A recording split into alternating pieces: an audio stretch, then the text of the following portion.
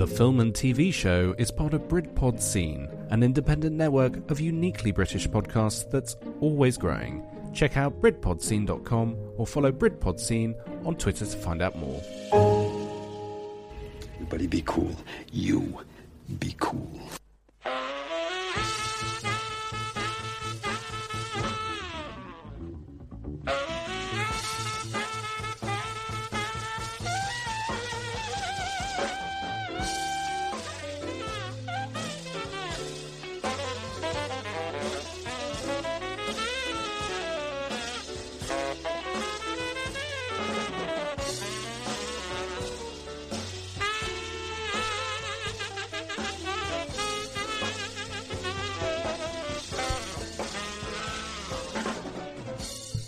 Hello and good evening. Welcome to the Film and TV Show with me, Richard S, here on Hereward Community Radio. Hope you're doing okay. Just a few bits first of all. We will be moving to a new time as of next Monday, which will be 7 p.m. That's 7 p.m. every Monday evening, 7 till 8, where you'll hear the dulcet tones of myself and my co-host as well doing our thing. So yes, it won't change anything to do with the podcast at all. That will still be going out as normal on a Tuesday morning / Monday evening. I'm joined this evening by Alex. Hello. Regular co-host. I don't know why I even say now, because it's pretty much standard every week now. Yeah. So it's pretty much standard, and Andrew joins us as and when he can, which is awesome. I'm not in my garb, it's in the wash. So I'm just in standard hoodie and bottoms. But you can get anything that you wanted custom made from Sorella Print. Just go on to find them on Facebook at Sorella /Sorella Print, facebook.com /Sorella Print, or go to Twitter at Sorella Print. You can get loads of stuff from them. They're also a partner for the Lowdown Film Festival, and if you don't know what that is, then give your head a wobble. If you love film and TV, then it is a film festival for you that we are doing over here in Peterborough. So this week's show is the final part of our sort of Aliens Predator trilogy type thing, where myself and Alex, we are going to pitch a different take on Alien vs Predator and what we would have done differently and how we would do it if it was up to us. And obviously it should be up to us because we're the best. Well, yeah, exactly. 40,000 subscribers can't be wrong. Exactly. Do you know what I mean? So they know what they like, and they like our stuff. Absolutely. So we are going to be talking about what we will do. So we'll take it in turns to go through our pitch, basically. And what we want you guys to do is to let us know on Twitter, hashtag Team Richard, hashtag Team Alex. Oh, okay, we're going head to head in this one as well. We want you to tell us. Competitive streak is always showing. I know, right? I know. But we want you to tell us what you think is the better pitch, or if you think there's a mixture of both, you can do hashtag Richax. There you go, and yeah, and we'll just kind of go from there. So cool. The reason we're doing this, obviously, is Alien vs Predator. It's a crap movie. Yeah, it's not brilliant at all. It's one of those films that it's like, and we've said it in previous shows. If you haven't listened, then obviously please do go and listen. And obviously, if you are listening on the podcast, you guys are awesome. Don't forget to share, though, and get your friends to listen as well, because that would be greatly appreciated. On the previous shows, Alien and on the Predator one as well, that it's like they tried to force everything together for Alien versus Predator. Yeah, it's a movie that you can watch, and you just end up wondering how things went so badly with what seemed like some good ingredients. You've got aliens, which are awesome creatures. You've got predators. Some of my favourite movie monsters of all time. And, the setting's not great because, like we said previously, the predators shouldn't be in a cold environment because the whole mythos previously building up was hot environments. Yeah, absolutely. Aliens shouldn't even be on planet Earth at that point because, it was supposed to be from outer space, not here all along, despite their sort of contrived little exposition they give to suggest that they've always been here. And generally, they try to build up tension, they try to build up like scares and shock factor, and it's all just so flat and bland. Like, literally, I watch that movie and I'm bored to tears unless there's a predator fighting an alien on screen. I know. It's drab, it's boring, and I hate it.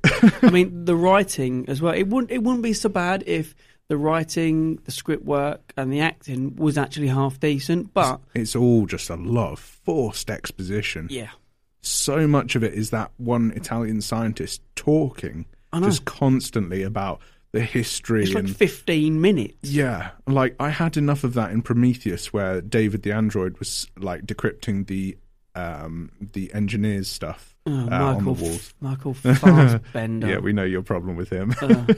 But even in Aliens versus Predator, this was a thing showing what not to do with these franchises. And yeah, like if it's not exposition, it's like forced character interaction to try and make you feel something for characters that you know are going to die. And it's not in the likable way they do in Aliens, where they have real character interaction where they play off and like jokingly refer to each other and stuff. Yeah. And like have their own in sort of in-house jokes almost, like with the Marines especially. Yeah, you know, especially, well, probably more so I think in Aliens than opposed to Alien. But yeah, you're right. There, with those films, you have a lot of natural chemistry and a lot of camaraderie. Whereas in the Alien versus Predator films, it is forced. It's not normal. It's kind of like it's been written just because they think that's what should be on screen and how it should go down. It's not. It's not natural writing. You can tell that it's been contrived through some. It's like literally as though an alien sat down and wrote, "This is what human interaction is," and it's not. Yeah. And I was thinking about Aliens versus Predator for a while recently because we had this coming up, and one glaring issue like sprung to mind, which is the main character, I think is called Lex or Alexis or something. Something like that, yeah. Yeah. She's a mountain climber. Yeah. Like she's like a climber or a survivalist or something, yeah. Yeah. But mainly she seemed to be like climbing in like on half of Everest or something at the very beginning. And we're only sort of led to believe that she is a mountain climber because the references that the guy that plays Bishop... Lance Henriksen. Lance Henriksen. He's now playing Mr. Wayland in this one. Yeah. The references he gives are only of mountain climbing. And she's just sent to the Antarctic. Yeah. And mountain climbing is vastly different from trekking through the Antarctic. Yeah. And not only this, and this is a major gripe that I have. First off, she identifies a whaling village as though she's been there already. Second off, everyone seems to look to her as a leader, despite this being a Wayland Corporation outing, and that there's military supervisors on staff. Yep. So and she's not even military trained, and people are taking orders as though she's the boss when Mr. Wayland's right there. I know, but also don't forget that they even throw in someone else who is more fitting and more suitable for the role, who has been to the Arctic and to the Antarctic before, whilst also being a survivalist and a mountaineer and whatever else. But he has actually been to the Antarctic and the Arctic. And they're like, well, we'll just get him to do it. And she's like, oh, no, yeah, he's not great. He's second best. He's second best. She's like, hang on a minute, love. You ain't even bloody been there. So yeah, and I was just completely blown away with some of the inaccuracies of that character and how everyone seemed to, like, they rally around her, like, almost instantly. And it's completely nonsensical because they don't know her. They don't know she's the best survivalist in the world. For all they know, she's just a mountain climber. Yeah. And suddenly that Scottish guy's like begging her to stay with pictures of his kids and things. I know. What the hell was that, though? What the deal was that? I mean, that was just like, my children. It's like... This is a character that you're supposed to feel emotions for when he dies, but is really just... cannon fodder. Yeah, and just off-putting. Like, some of the acting's okay, and then half of the other acting is either hammy and, like, cartoonish, or it's just, like, completely misplaced. Yeah. Especially that guy, because his death should be quite touching and quite, like, moving, because he does have a family. Yeah, absolutely. But they play it off as kind of jokey, because he's tied up on the wall, and he reaches for the Desert Eagle and manages to kill the facehugger, and then, like, 60 other facehugger eggs open. I know. And it's just like, oh, okay, that was a laugh, I guess? Yeah, that was kind of funny, maybe. Yeah. Yeah, it was. It was all contrived. It was all very much. Well, you know, And this is it. This is it. And here's another problem that I have, and this is one of my other big problems, is that you've got 3 predators. Now, predators are the baddest killing, well, the awesomest killing machines on the planet. And they're also exceptionally well trained And tough. Yeah. It took Arnie dropping a log on one that literally... Must have been about 3 tons worth. Yeah. Yeah. To even bring it close to death so that it suicided with the explosion. My problem is that aliens, on the other hand, can be taken out by a single colonial marine with a good pulse rifle. Yeah. And in this movie, it flips that completely because one alien takes out 2 predators, like in the opening section. I wouldn't have minded if one of them was swarmed and the other one battled like the queen and died. But it's the fact that it's just a standard drone against a predator, and that these drones have been killed by humans easily before. Yeah. And it's been, like I say, it's proven fact in the film franchises that that's exactly what happened. Yeah. And yeah, it is a massive gripe because you just think, oh, for God's sake, what an absolute load of rubbish. It's literally like taking everything you know and going, whoop, there goes the scales. You have no idea what's going to happen now. Not in a good way, because everything that was previously established is now just like... Yeah, it's just gone out the window. Yeah. It's taking better movies and casting them out as though they did something wrong. If you know what I mean? Like having those previously established really good quality movies and then being like, nah, we can do better. Yeah. And that's the thing, is that it just kind of... it just ruins it by taking... Especially like Aliens. I mean, Christ, one of the best films ever made. Yes. Full stop. I literally, over the past couple of days, I've seen Aliens on Film 4, and then it was Predator like a couple of nights ago on Channel 4.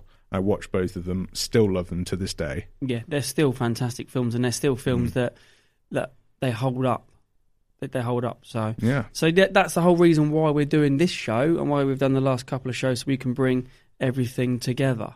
So I'm gonna go first, and I'm gonna go through how I would do it for Alien versus Predator, and what I would do, right? Every listener is now judging you. You can all judge me, I don't care. Right, so, first of all, I had to go through and look at kind of what I wanted from the film. So I wanted horror action. So I wanted it to go back to kind of like how Aliens was, which was very action-y, but there was still a lot of horror within it. Yeah, lots of suspense and everything. So... I was torn between 2 directors. Okay. For the action side... You can have both. I'll allow assistant directors in this as well. Okay. Well, then, for director/assistant directors, then, I would have Edgar Wright and Guillermo del Toro. Okay, interesting. Purely because Edgar Wright does action. You've only got to look at the Cornetto trilogies, Baby Driver, Scott Pilgrim versus the World, all those sorts of films. He's very much action, and he's very good at putting the scenes onto screen, but showing you every aspect of that action sequence, no more so than in Baby Driver. Yeah, I do agree. I love Baby Driver. And then with Guillermo del Toro, he's very much a suspenseful, very kind of builds up from the bottom. Classic horror as well. Yeah, he's got a very dark turn in his directing skills. He has one of those abilities that takes really twisted, ugly, dark things and puts a fantasy spin on them that makes them kind of beautiful in a way. Yeah, but he can also make them very sinister. Yeah, definitely. In the same breath. Yeah, which is why I think having someone like him working with Edgar Wright would make it very, very actiony but very horror. Add into that my producers. Okay. Oh, wow. So you're going to be one of the producers, though, because you've set this all up. No, it's not going to be me. I've got Eli Roth. Okay. Yep, good choice. Jason Blum, who did Paranormal Activities, Insidious, and Rob Zombie.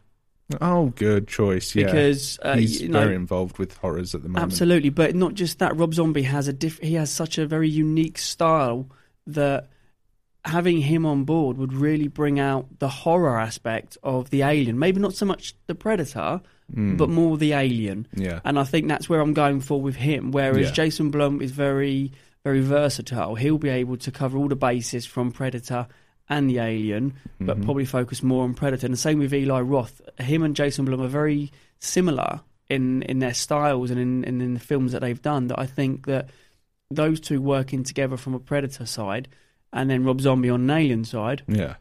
would make it very, very dark, very suspenseful, but very actiony as well. Yeah, definitely. You've got some great names in the business there for horrors, just like Guillermo del Toro, not to quote Zoolander, but so hot right now Yeah, well, he's with the just Shape of Water and everything. But yeah. which is basically Splash. But anyway, we'll skip Yeah. over that.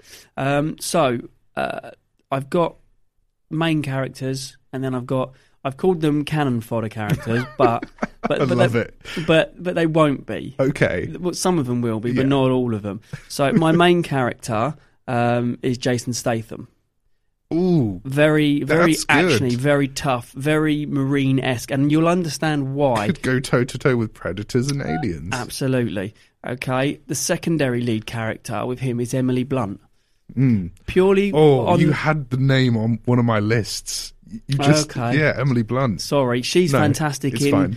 I in recast. Live, Die, Repeat, Yes. or The Edge of Tomorrow, or whatever they want to call it, because it changes wherever you watch it. She was also in Sicario. And Yes, that's an she was. amazing She's film. amazing in that. But she's got that very gritty sort of actiony type in her. Ellen Ripley. Yeah, she's Very, very very much an that. Ellen Ripley type, but she's British, which is great. And I want quite a strong British, top I've gone table, for a really. British, well, semi-British. Yeah, actually, no, I've gone for very much similar to you. Okay. Yeah, Well, that's all right. But, That's good. Yeah, it's good. So my cannon fodder characters or actors. So I've got Jennifer Lawrence. You'll understand why in a minute. Don't I like worry. that. No, you've already you've sold me a winner. Seeing Jennifer Lawrence die on screen wouldn't be. Hang on. Wouldn't be too bad. Yeah, I know. Wanda Sykes. Oh, that's some comedy right there. Yeah. But because she's got that voice, but I've got a thing for her, which is not literally thing. I've got a kind of a. To each his own. No, it's I've got a kind of character Role scenario for for her her. already. Yeah. Danny Trejo.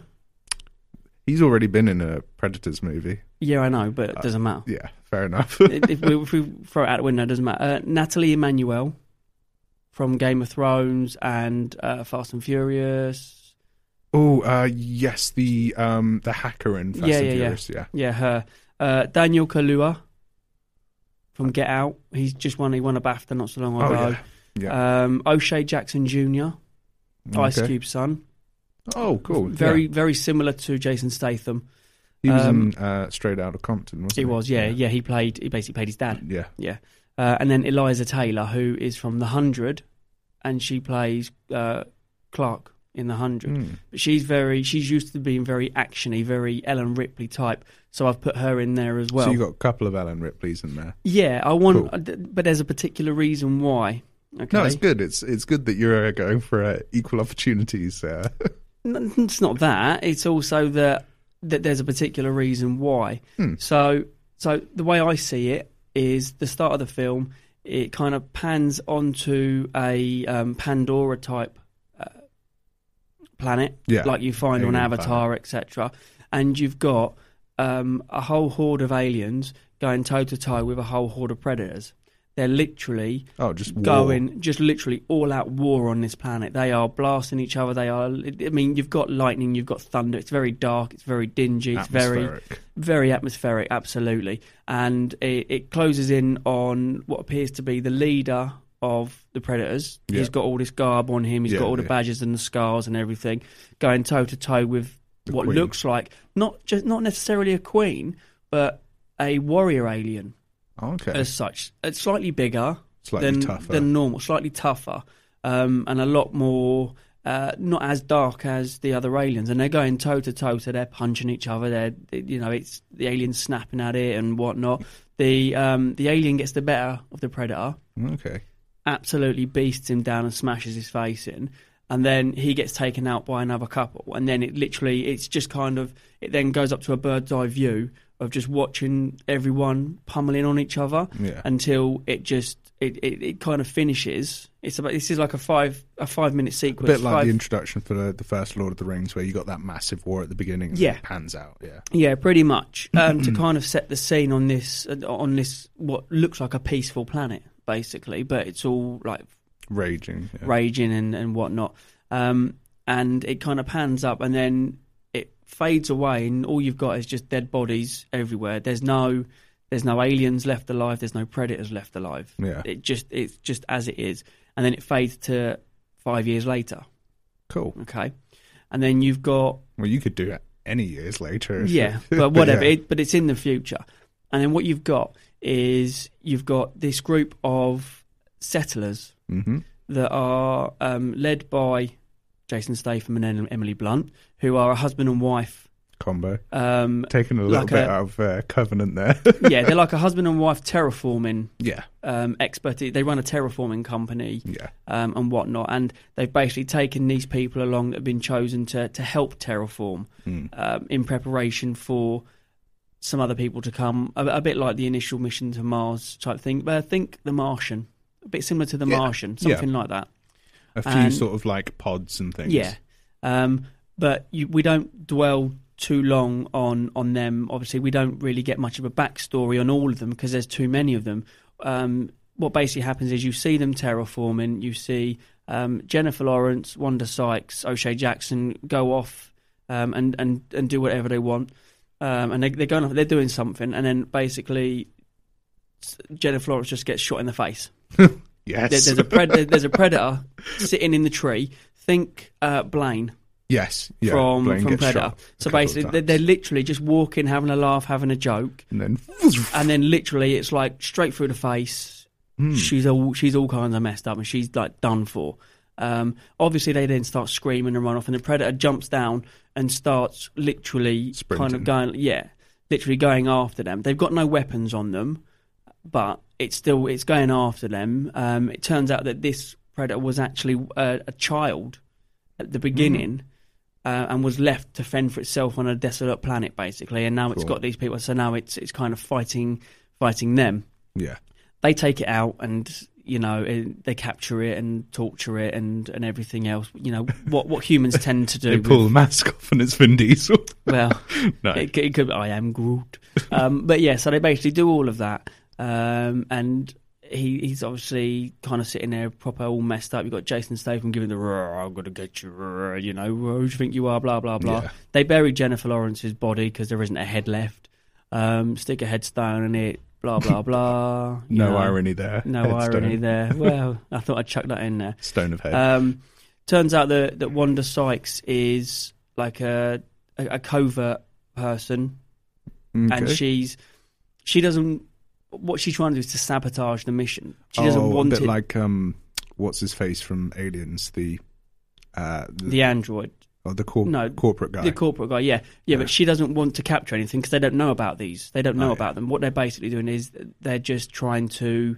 She's just trying to sabotage it, and she does with her squeak. I ain't got time for that, and blah blah blah blah. She's kind of like the comedic evil cowbag, basically. Gary Oldman in Lost in Space. Very much, very very similar. And then it kind of pans away from their settlement as such, and it pans to the other side of a massive canyon where you've got an alien ship, but there's already humans there that have already been infected.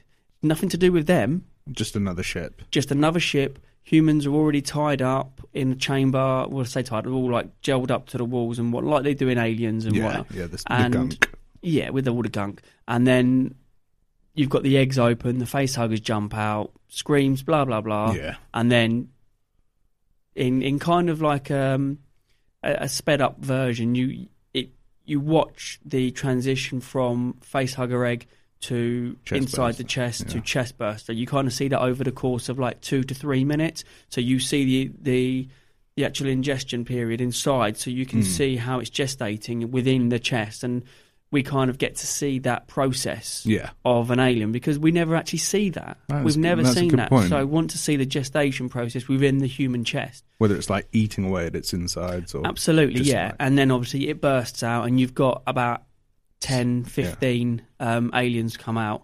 And these people, it turns out, were settlers from a different Earth, an Earth-like planet. They're not human, but they look human. Right. And they're from a different planet, a planet that is kind of like, think Krypton and Drac, and they're from, in Supergirl. Oh yeah, they're from a slightly different planet. Yeah, but it's yeah, not very, Krypton, very. It's not Kandor. Yeah. And they basically, they're like that. They're like, I don't know. There's a big fight, and you kind of get a brief image of these two worlds warring with each other to kind of give you a rough idea. And they've got a ship that's literally crashed, and there's aliens on it, and blah blah blah.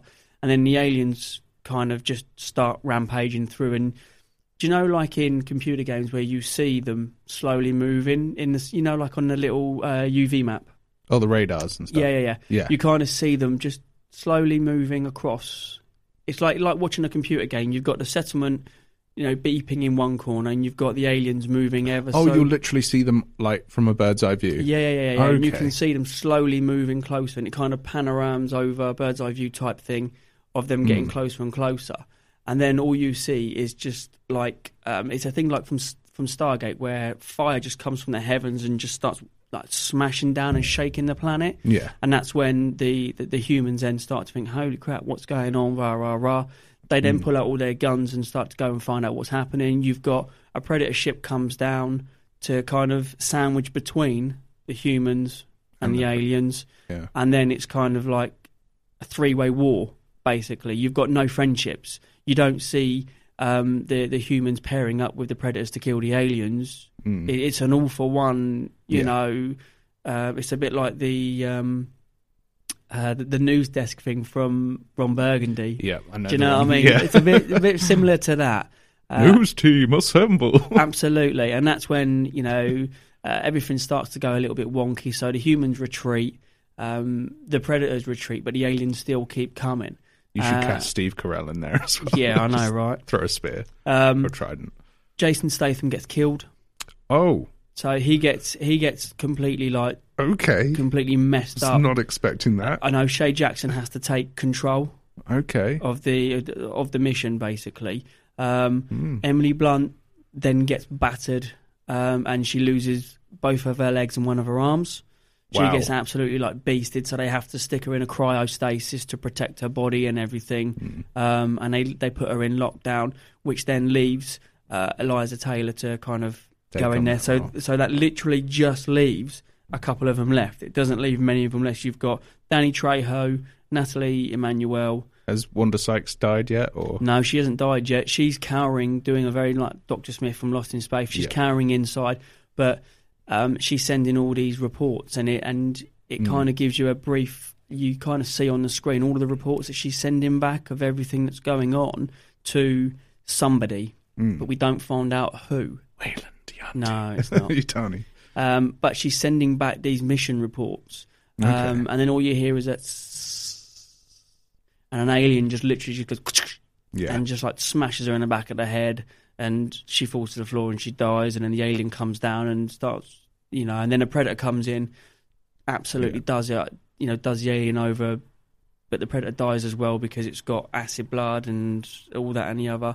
And then it's just basically a straight out fight between everybody. Danny Trejo will die because he's machete? No. because he's canon, so he will die. And Daniel Kaluuya gets injured, so he will survive, but he will lose one of his arms, or he'll lose his sight, or he will get injured in some way, and will be the kind of like the Hicks. Yeah, the sort Hicks of character. The one to sort of survive, but, be marked forever by Yeah, pretty much. You've then got Eliza Taylor and O'Shea Jackson trying to steer them clear, and then they have to fight to get their ship back up into orbit, and so on and so forth. but they've got a predator on board. They haven't got an alien. They've got a predator on board as they take off. Their ship gets captured, goes into the predator ship. They then all get tortured because they tortured the other one. So they then get tortured. And then you just literally see what looks like the original at the very, very beginning, the fight between the predators and the aliens. And they're fighting, and then it skips over to the other side of the planet, and there is like a hustling, bustling city of life on the other side, which we don't know about, which we've never seen anything, had no inkling for it at all. But just on the other side, just out of the reach of the predators and the aliens at that particular time, is like a post-industrial city, basically. Human city. We don't. I don't know. I leave that up to people's imagination. It's just a bustling city with vehicles of such going through, and you don't really see. And then finish. Okay, wow. Done. So you don't... So sequel bait. Yeah, absolutely sequel bait. So you don't know, what happens. You don't really know why the other humans were there. You have loads of unanswered questions, but the main thing is it doesn't focus on the humans being the center, being the fodder. It is literally the aliens and the predator taking center stage and literally fighting each other, with the humans almost thinking, do you know what, we're here and we may as well get stuck in. But obviously you've got Emily Blunt is injured, Daniel Kaluuya is injured, Jason Statham's killed. Jason Statham's dead. I was not expecting that. You've got Wanda Sykes is dead, Danny Trejo dead. You've literally got kind of now a skeleton, a young cast that's left over. Yeah. But they're being captured by predators and been tortured. They don't die, or we don't see them die, but you just see them being tortured on the predator ship. And then you obviously see the fighting, and then you've got the city over in the corner. Yeah. And then that's pretty much it. That's pretty much how my Alien versus Predator would go down. It has a lot of questions to be answered, but that's not a bad thing. No. That's one thing that I think a lot of directors recently have really been failing at, which is you don't need to tell us absolutely everything. You don't need to go into 15 minutes of backstory and development. You just need to tell us a story about characters or a character and go from A to B. Yeah. And that's literally what. Obviously, you're going to have the dark Guillermo del Toro turns in parts of the parts of the fighting between the three tribes. I say three tribes: the aliens, the predators, and the humans. You've got the action sequences where they're running out when Jason Statham will get killed. All that sorts of stuff. Plus, you've got the real suspense. You'll have loads of suspenseful shots of aliens and predators lurking, not maybe doing anything, but just lurking and getting up close and watching shots, and learning. And because ultimately these are two warrior races, they're not just going to fight. Aliens are smart. Yeah, the xenomorphs are smart, so they're going to learn. They're going to need to learn. So that's kind of my thinking around it. Yeah, they're crafty like snakes, and the predators are skilled, intelligent hunters. So why not show them as it? Exactly, and that is my show, don't tell. Absolutely. So that's mine. That's mine. We'll play some music just to break it up a little bit, and then when we come back, Alex, it's all on you. Yes.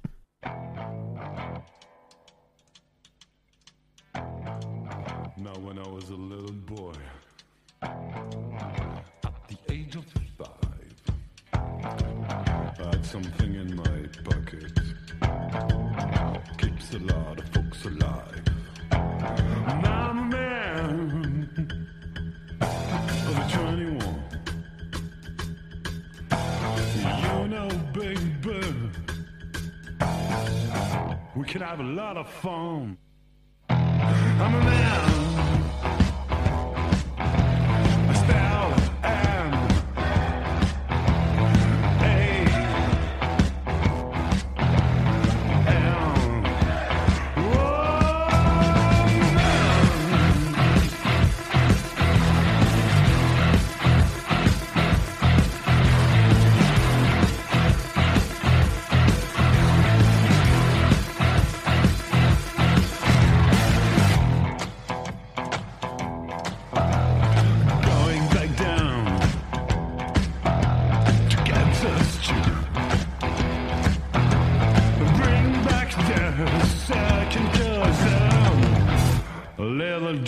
the cockeroo. I'm a man. I still am. Hey.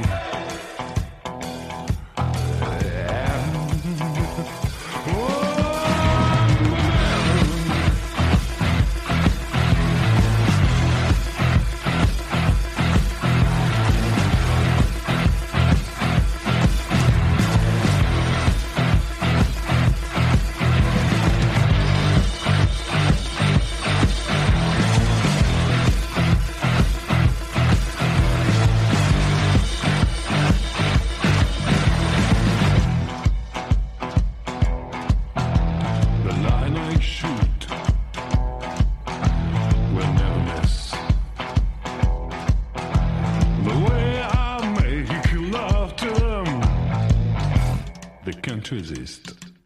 I'm a man. Spell and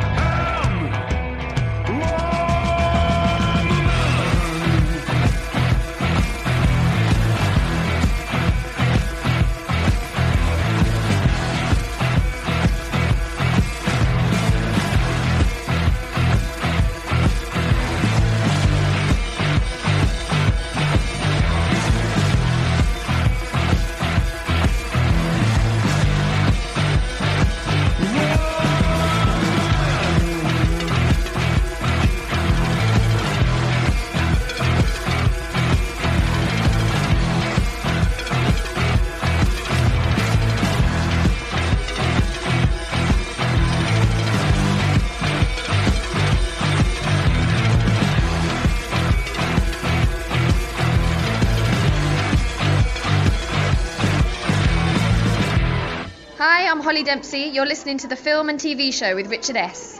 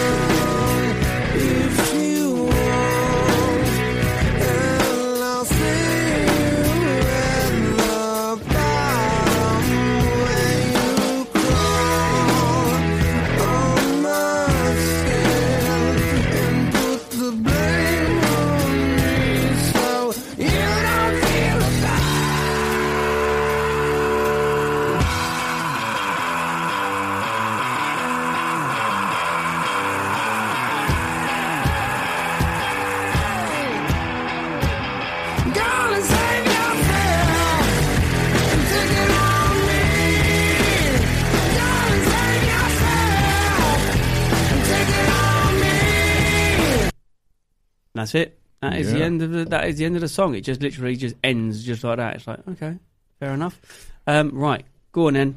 Okay, so I'm going to go through the cast like you did Yeah, go on then. originally. So my directors, my main director, Denis Villeneuve, Ooh, Blade nice. Runner Yeah. 2049, Yeah. with assistant director Daniel Espinosa, who Ooh. did Life. Yes, he did. Yeah. Because that guy was like screaming out to try out for the Alien property. Hell yeah. With that. And I was just like, okay, yeah, we'll give him a shot. And I thought, who better to do like a suspenseful, tense film than someone that took on a previous really sort of treasured property, which was Blade Runner, and do a really respectable job. Like a lot of reviews and a lot of people were quiet about 2049, but it was actually really, really good. Yeah, it was. Yeah. So, in terms of producers and writers, I just put down me because Okay.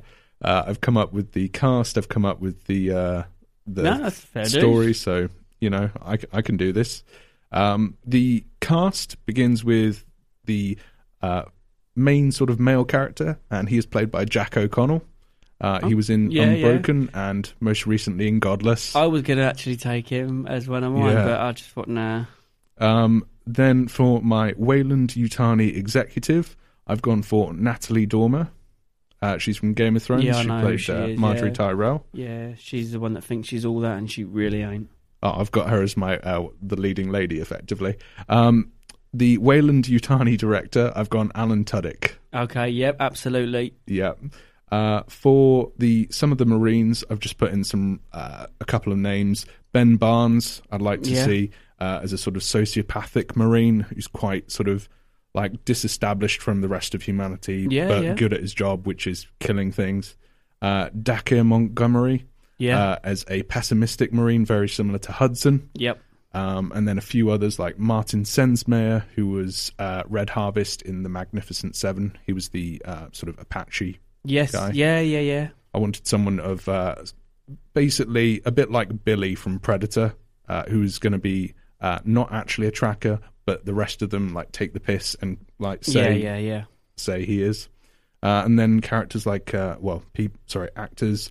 Ryan Hurst, he was in Sons of Anarchy as Opie. Yeah, he was, yeah. And Wood Harris, who was most recently that I remember in Dread as the gangster that they Yes, that's right, yeah. mind invade. Okay.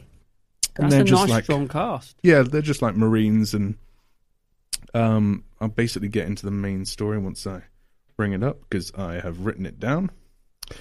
Basically, so it starts off with like a little bit of a text crawl, just saying that some problems have happened on a Wayland Yutani outpost settlement, Okay.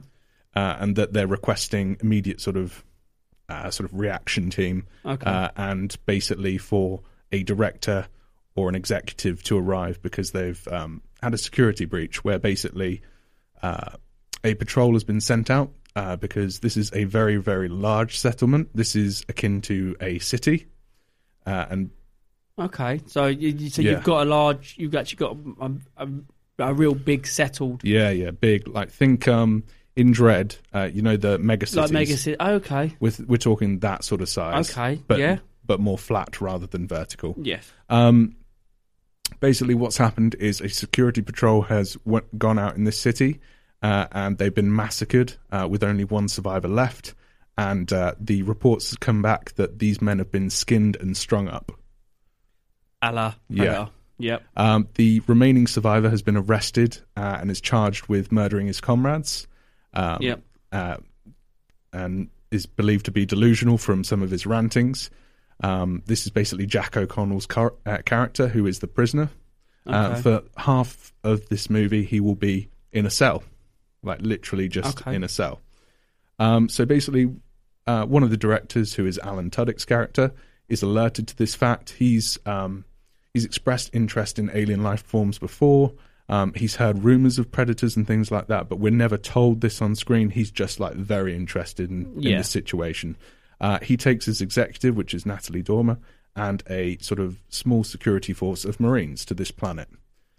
Basically, they land, and The Marines are told that they need to investigate what happened, go and find the bodies of these patrolmen, and find out if it was possible that this one man can kill his entire squad and skin them alive and string them up. Yeah. I'm just reading to make sure I've got this right.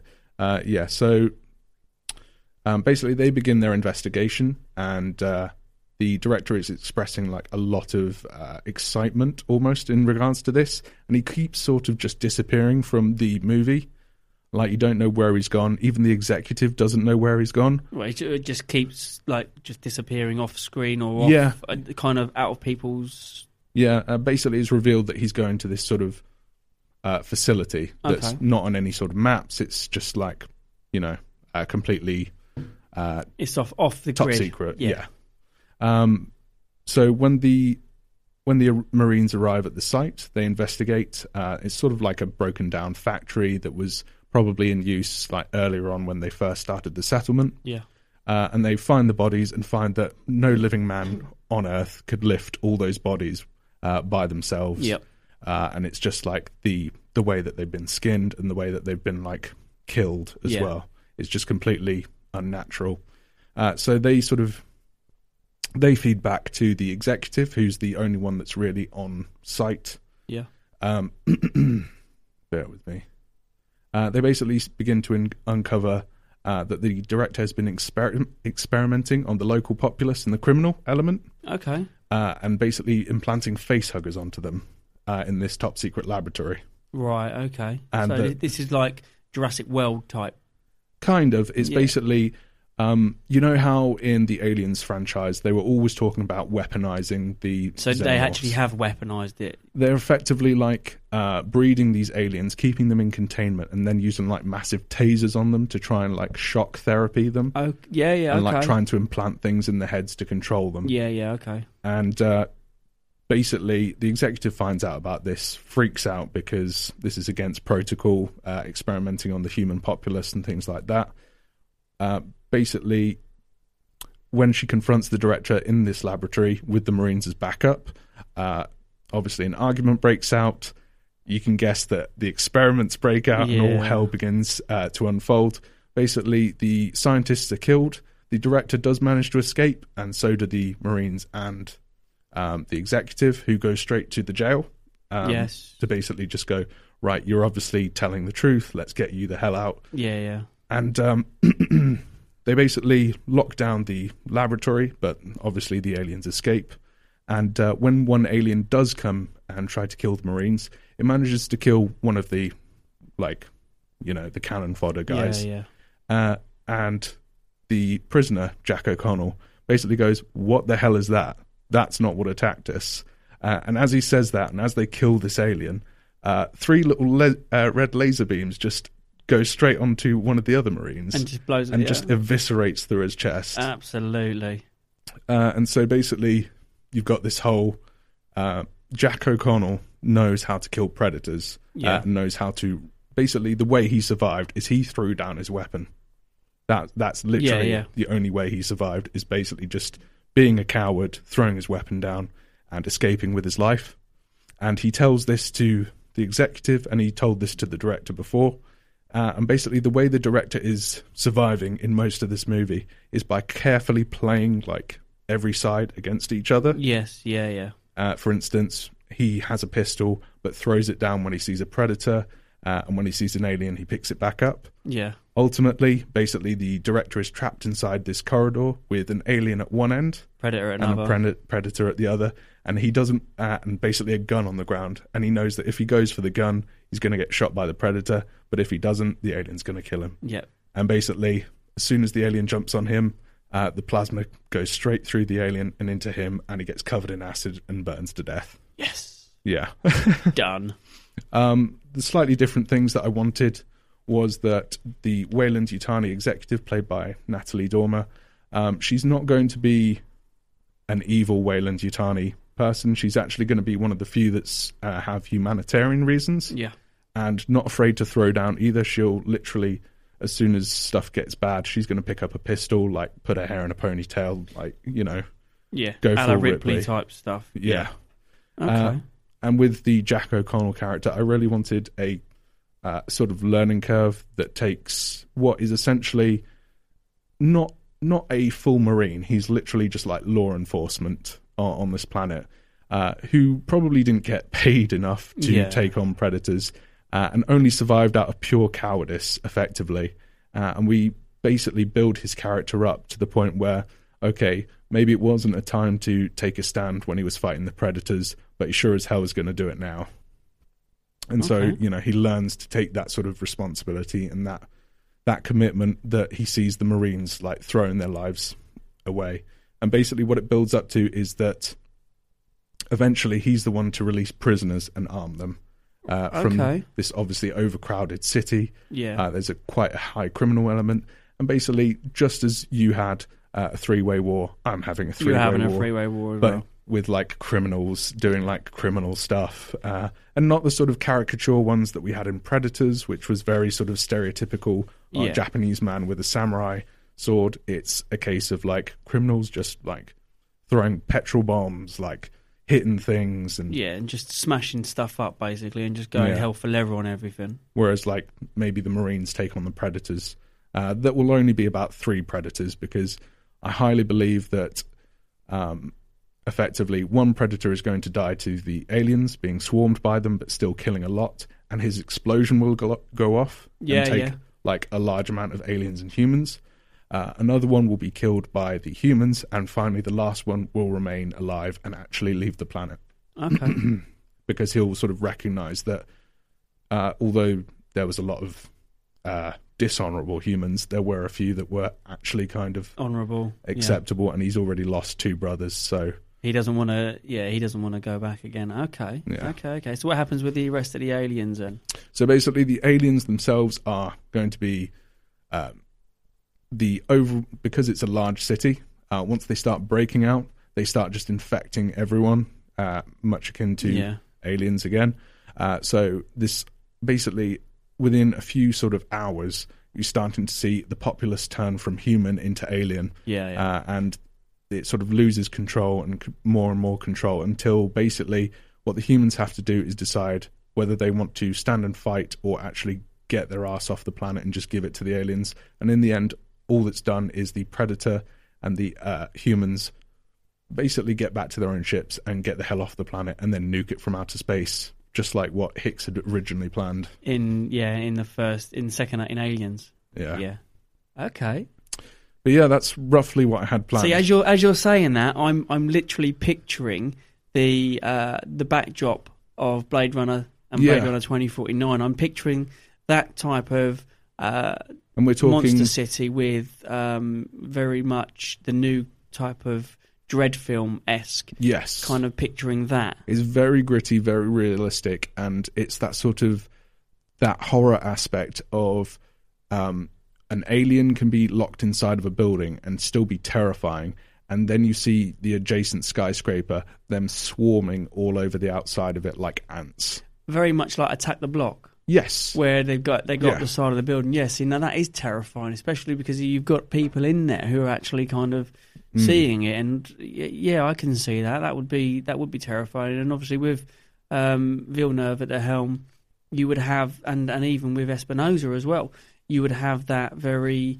And it's one of those movies that I wanted, literally just like the Aliens, just like Predator, the first hour and a half, nothing happens. You'll see the skin bodies, you'll hear the familiar like tones from the Predator movies and things like that. You'll get that sort of hair raising up on the back of your neck thinking, oh my God, they're going into that warehouse where the people were killed. Are the Predators still there? Yeah, you want that suspense. You want that to kind of peak as you're going through, and then when it sort of hits that note of, okay, things are going to start happening, people are going to die in really gruesome ways, then it just escalates, and we're talking skyrockets to a point where a planet is basically condemned to death and like blasted from orbit. Okay, so where would your sequel come from, or would you not have a sequel? The Survivors, I would plan as maybe one or... I would definitely have the prisoner Jack O'Connell and Natalie Dormer's character as a disgraced Weyland-Yutani employee, because she's effectively destroyed an entire city So I'd have them as a kind of on the run kind of thing. Okay. And see what you could do with maybe landing them on either a remote planet or maybe another inhabited one, and try and sort of lay low, whilst also, maybe encountering other things that could affect. Yeah. Okay. I do like that. I like the way that sounds. It's a very up to date, like you say, very gritty. Yeah. Film with with a lot of dark scenery. So you've got the thunder and lightning. I can picture like tall skyscrapers, aliens climbing up with thunder and lightning kind of coming down, and maybe just instead of actually physically seeing them, just seeing outlines of them crawling up the buildings, perhaps. And like I was saying during the musical break, that sort of music is the sort of thing I can picture that, like, the Marines are listening to as they're hitting orbit, coming down with the director and the executive. That's the sort of stuff that I want them to be listening to, like an updated version of like rock that we would listen to get pumped and stuff.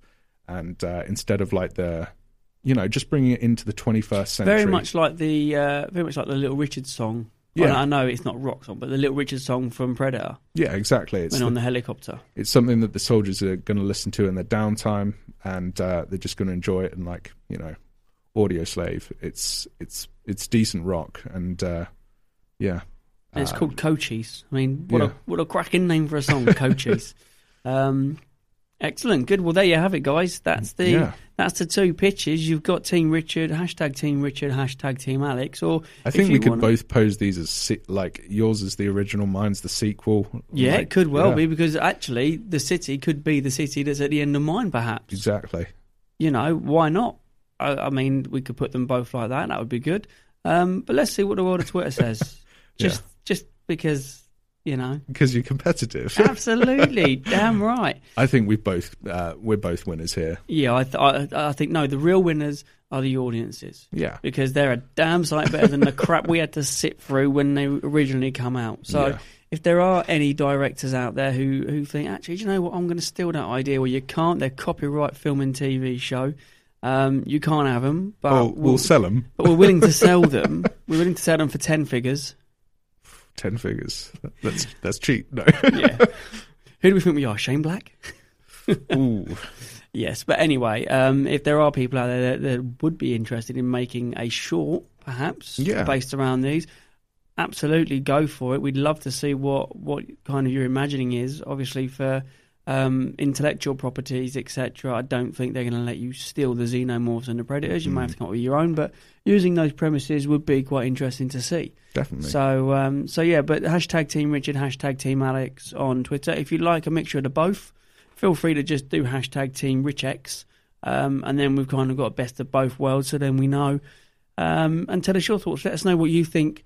What do you see the Alien versus Predator franchise? Tell us your ideas and see what sort of storylines that you might think would work with two big villains in the title. It's pretty tricky when you get down to thinking about it and trying to balance it out. Yeah, it's not easy. So I give the people that tried to create AVP a little bit of credit, but they could have done a lot better. They could have done a lot better. It's kind of like they got bored halfway through and just gave up. But anyway, that's it. That's the end of the show. That's an hour up. Thank you for having me again. Always goes quickly. That's fine. I don't even need to thank you anymore. You don't even need to thank me, no, because you just come every week. Me. It's just me and you every week, which is fine, And then we have Andrew come in as well. It's great. So that's it. All done and dusted. Obviously, new time next week is at 7 p.m, not 8:20. So we are going to 7 p.m. next Monday evening now, and every Monday evening thereafter. We are also going to be at the Feel the Force Day again this year, which is on the 6th of October. So keep a lookout for that on Facebook and Twitter, because Feel the Force Day is phenomenal. It's a great Comic-Con for those with disabilities and those who aren't necessarily included in most of the other Comic-Cons. Yeah. And Simon and JJ do an absolutely fantastic job at the Kingsgate Centre doing it. So we will have them on a show again soon to talk about that. But definitely get involved if it kind of falls under your remit and if it's what you want to do. We'll be doing interviews, we'll be doing live videos again, Hopefully Alex's car won't break down this time and he can make it. Definitely. That'd be great. So look out for that. Obviously, the Lowdown Film Festival's coming in September. We're on 105 submissions. I've just checked. We're on 105 now, which is fantastic for a first-year film festival. So if you are out there and you are a filmmaker, please submit your films. Less than 20 minutes would be amazing. Anything over that, unfortunately, will be disqualified. Because it's obviously just short. If you do have a feature length that you want us to show and you are happy to do a Q&A, then please let me know and we can sort something out. We do have some workshops and everything already up and running. We've got Josephine Gillan from Game of Thrones. She is going to be doing a Q&A. We've also got Ashley Harley, who does she's got a film and a single out at the moment as well, called Judge Me, and her film is The Wall of Lion. So really, really good. You should absolutely check out her single as well. It is phenomenal. And we've got loads of other people already lined up, which is brilliant. Yeah. So it's going to be good. Find us on Twitter at LowdownFF. Right, that's it. All done. We'll be back next Monday at 7 o'clock. Fantastic. See you then. Thank you very much. There is one more thing. It's been emotional.